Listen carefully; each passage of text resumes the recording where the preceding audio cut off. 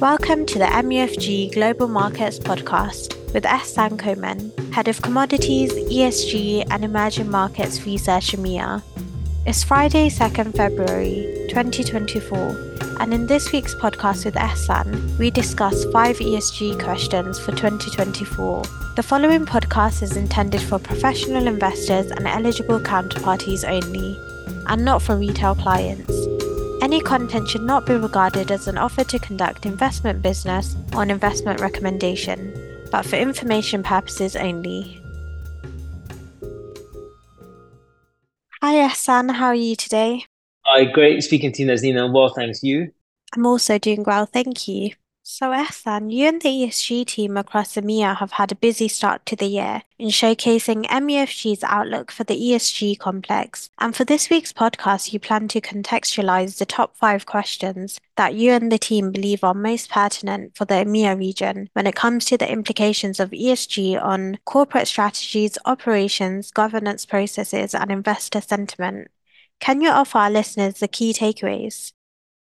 Thanks, Naznina. So, yes, it has indeed been a very busy start to 2024. And yes, for the purposes of this week's podcast, allow me to break down the 5 most pertinent questions on ESG in the context of specifically the energy sector. And so, Naznina, we start with the overarching thesis of the energy trilemma. That is the balance between affordability, security, and sustainability in harnessing effectively a just and orderly energy transition.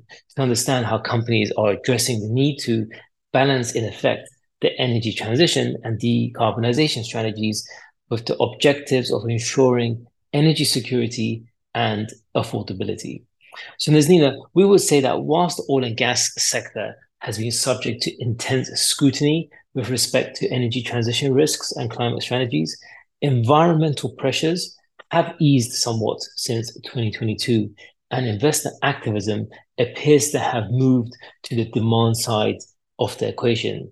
Now, for us, no other part of the oil and gas value chain better illustrates the energy trilemma than the refining segment. Indeed, refiners process crude oil and gas liquids and produce motor fuels, jet fuel, bunker fuels, and heating oils. And not only are they large emitters themselves, but they also have very large Scope 3 emissions footprints and are directly exposed to the risk of falling fuel demand, primarily on the motor fuel side due to electrification of vehicles and possible transition of the aviation and shipping industries to more sustainable types of fuel.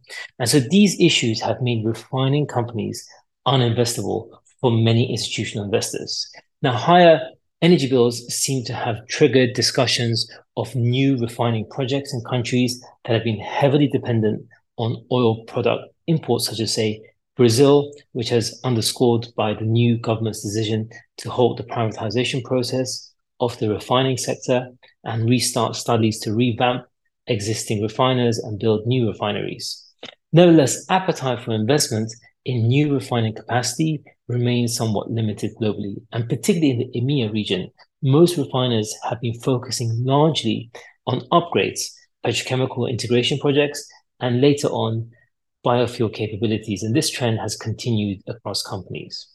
Second, as Nina, we asked whether energy transition considerations are affecting fuel demand and companies' operations. And here I want to examine fuel retailers as, whilst granted they are not large emitters of carbon dioxide, they are indeed explicitly exposed to trends impacting customer mobility and fuel demand, such as EV adoption rates.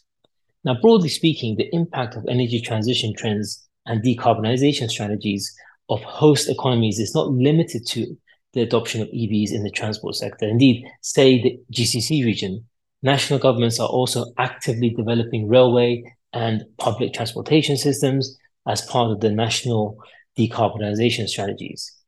Now, such projects can significantly affect fuel demand, of course, especially on the diesel side, given that such regional infrastructure remains quite underdeveloped. Now, with respect to their own emissions profile, most of the fuel retailers' exposure is related to fuel transportation activities and the electric power supply. And these companies are thus trying to procure electric power from renewable sources and converting their fleets to EV or CNG powered vehicles. Third question we are asking Nazina is how health and safety issues are managed by companies to assess their effectiveness on the global economy.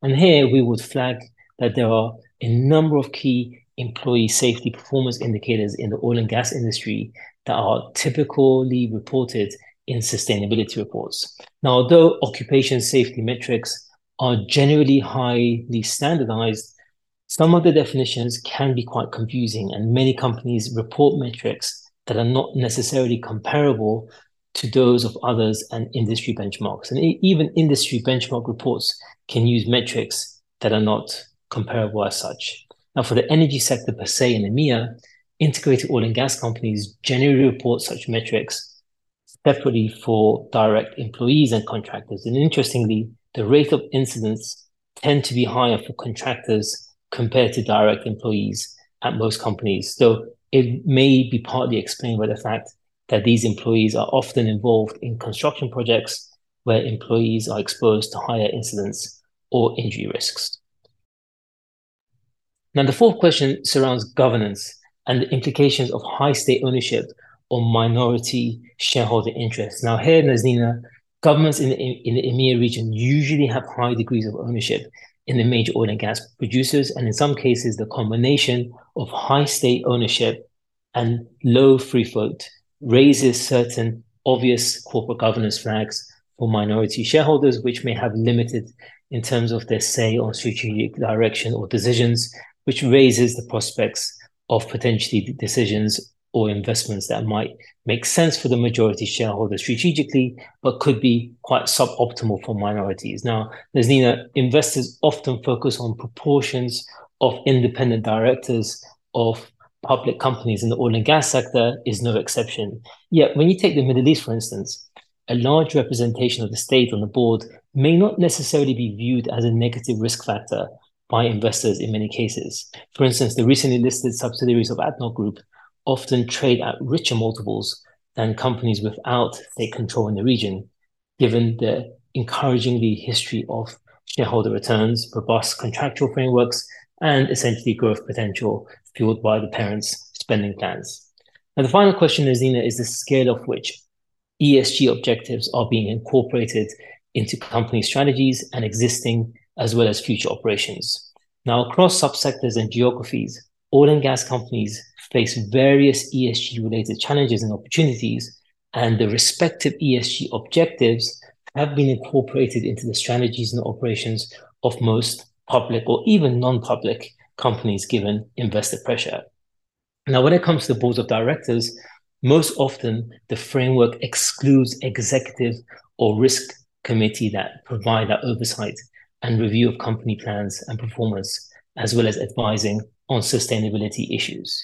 And so bringing this all together, Nazina, the purpose of this week's podcast was to contextualize the 5 key questions that are broadly top of mind for us on the implications of ESG on corporate strategies, operations, governance processes, as well as investor sentiment across the EMEA region. Of course, we could have gone further into the conversation with further deep dives from various other angles, and we hope as we go forward into 2024, we will continue to showcase these through various avenues in our thought leadership content, as well as general discussions. Thank you for your insights, Ehsan. We look forward to speaking to you again next time. Thanks, Nazina. Talk to you soon. Thank you for listening to this MUFG Global Markets podcast. Rate, review, and subscribe, and contact your MUFG sales rep for more information. Come back next week for more insights from the Global Markets research team.